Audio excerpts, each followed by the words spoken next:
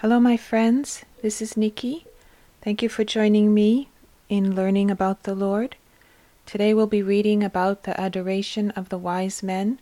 This is part 1. We're reading from Maria Valtorta's The Poem of the Man God, Volume 1. And we begin in the town of Bethlehem. It is nighttime. It is very quiet. There's no one out and about. We are standing in front of the little house where Joseph and Mary and the Lord have been living for the past year or so. And we begin by seeing the little house in the night and seeing that the night light is increasing. It descends from a sky crowded with stars.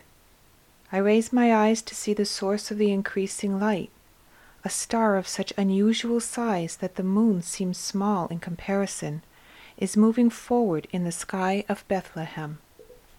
Its brightness is such that it outshines all the other stars, from the sphere, which looks like a huge pale sapphire lit up internally by a sun.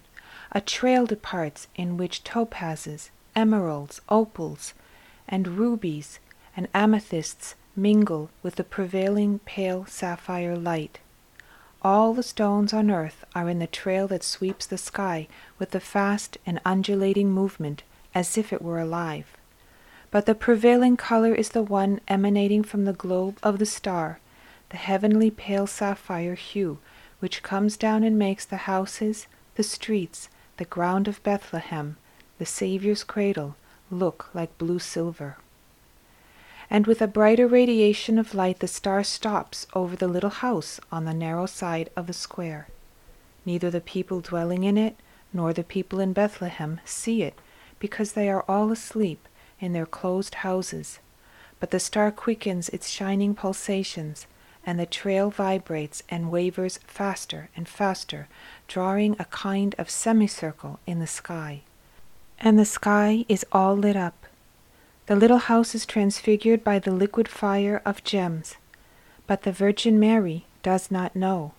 She is awake near her son's cradle and is praying. There are splendors in her soul which outdo the splendor with which the star is decorating material things. From the main road a cavalcade is approaching. Harnessed horses are led by hand, dromedaries and camels bear riders or are carrying loads. When they reach the square, they all stop. The cavalcade, lit up by the star, is a fantasy of splendor. The harnesses of the most rich mounts, the clothes of the riders, their faces, their baggage, everything shines, and the light of the star increases the splendor of metals, leathers, silks, gems, and coats. Eyes are radiant and mouths smiling, because another splendor shines in their hearts. The splendor of a supernatural joy. While the servants move towards the caravans with the animals, 3 members of the caravan dismount from their mounts, and they walk towards the house. They prostrate themselves, touching the ground with their foreheads to kiss the soil. They are 3 personages of great power. After venerating the house where the Savior is, they rise and go towards the caravans. And the vision ends here, and starts again during the daytime. It is daytime now. The sun is shining in the afternoon sky.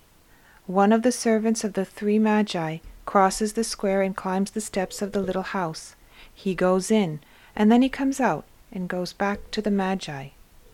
The 3 magi come out. The magi are even more richly dressed than the night before. Each magi is followed by a servant. One of the servants is carrying an inlaid coffer, the metal reinforcements of which are all engraved gold. The second servant is holding a beautifully wrought chalice covered with a pure gold lid. The third servant has a wide, low amphora, also in gold. The magi climb the steps and go into the house.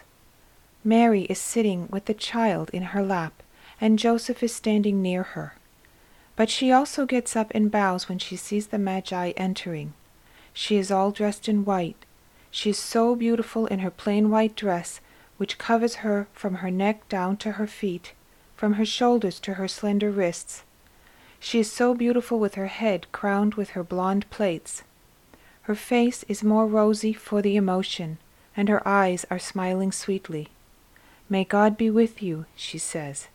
The three magi stop for a moment, completely astonished. They then proceed and prostrate themselves at her feet, and they ask her to sit down. But they do not sit down. They remain kneeling, relaxed on their heels. Behind them, also on their knees, are the three servants. They have placed the three gifts they were carrying in front of the Magi, and now they are waiting. The three wise men contemplate the child, who I think must be 9 to 12 months old. He is lively and strong. He is sitting on his mother's lap, and he smiles and prattles. He is all dressed in white like his mother, with tiny sandals on his little feet. The oldest of the Magi speaks on behalf of them all. He explains to Mary that one night, the previous December, they saw a new star of an unusual brightness appear in the sky. The maps of the sky had never shown or mentioned such a star. Its name was unknown because it had no name. Born out of the bosom of God, it had flourished to tell men a blessed truth, a secret of God. But men had not paid any attention to it, because their souls were steeped in mud. They did not lift their eyes to God, neither could they read the words that he writes with stars of fire in the vault of heaven. May he be blessed forever. They had seen it, and had striven to understand its meaning.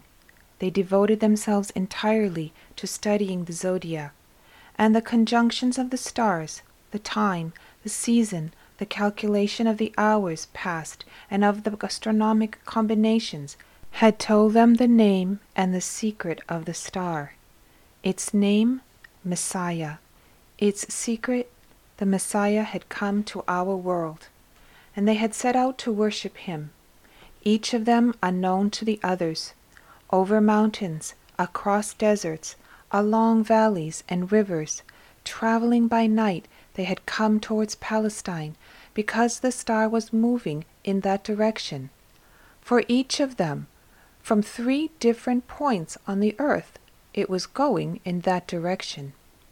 And then they met beyond the Dead Sea.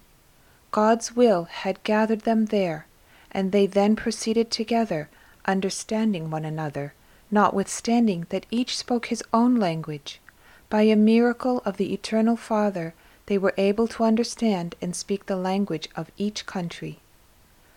They had gone together to Jerusalem, because the Messiah was to be the King of Jerusalem, the King of the Jews.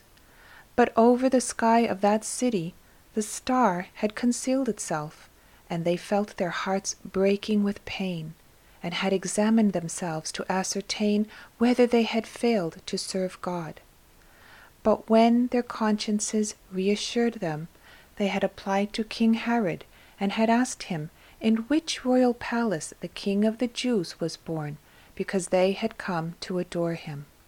And the king had gathered the chief priests and the scribes, and had asked them where the Messiah might be born, and they had replied, "In Bethlehem, in Judah." And they had come towards Bethlehem, and as soon as they left the holy city, the star had reappeared to them, and the night before their arrival in Bethlehem, its brightness had increased. The whole sky was ablaze. Then the star had stopped above this house, engulfing all the light of the other stars in its ray, and they had understood that the divine newborn baby was there, and now they were worshipping him, offering their gifts, and above all their hearts, which never ceased thanking God for the grace granted to them. Neither would they ever stop loving his Son, whose holy human body they had now seen. Later they intended to go back to King Herod, because he also wanted to adore him. In the meantime, here is the gold which befits a king to possess. Here is the incense which befits a god. And here, mother, here is the myrrh, because your child is a man as well as God, and he will experience the bitterness of the flesh, and of human life, as well as the inevitable law of death. Our souls, full as they are of love, would prefer not to utter those words, and we would rather think that his flesh is also eternal as his spirit. Woman, if our writings, and above all our souls, are right, he is your Son, the Savior, the Christ of God, and consequently, to save the world, he will have to take upon himself the evil of the world, of which one of the punishments is death. This myrrh is for that hour, that his holy flesh may not be subject to the rot of putrefaction, but may preserve its integrity until its resurrection. And on account of this gift, may he remember us and save his servants by allowing them to enter his kingdom. In the meantime, that we may be sanctified, will you, Mother, trust your little one to our love, that his heavenly blessing may descend upon us while we kiss his feet. Mary, who has overcome the fright caused by the words of the wise man, and has hidden with a smile the sadness of the doleful illusion, offers her child. She lays him in the arms of the oldest one, who kisses him and receives his caress, and he then hands Jesus over to the other two. Jesus smiles and plays with the little chains and fringes of the robes of the three magi. They then hand back the child to Mary, and they stand up. Mary also gets up. They bow to one another after the youngest has given an order to the servant who goes out. The three men go on speaking for a little while. They cannot seem to want to leave. The child wanted to get down and give his hand to the oldest of the three, and he walks thus, held by his hands by Mary and the wise man, both of whom bend down to steady him. Jesus walks with a hesitant step, like all children, and he laughs. When they reach the threshold, the Magi take leave, kneeling down once again, kissing Jesus' feet. Mary, bending down over the child, takes his hand and guides it in a blessing gesture over the head of each wise man. It is already a sign of the cross, traced by Jesus' little fingers, guided by Mary. Here I want to make a note that most of us are taught that the wise men came on the eve of Jesus' birth. They came to worship him in the manger. That scene is culturally embedded in our minds. But here we learn that actually they traveled about a year to find him. When they found him, he was already walking, little sandals on his feet and toddling, and he was not a newborn baby, but had been living in the little house in Bethlehem with Joseph and Mary for about a year. So that is something that is interesting to note, and it makes a lot of sense that if on the night of his birth the Lord God, our Father, put in the heavens a sign saying, "Tonight my child is born," that it would take time for travelers coming from great distances to find him. And here they found him almost a year later. Please join me for part 2. Thank you.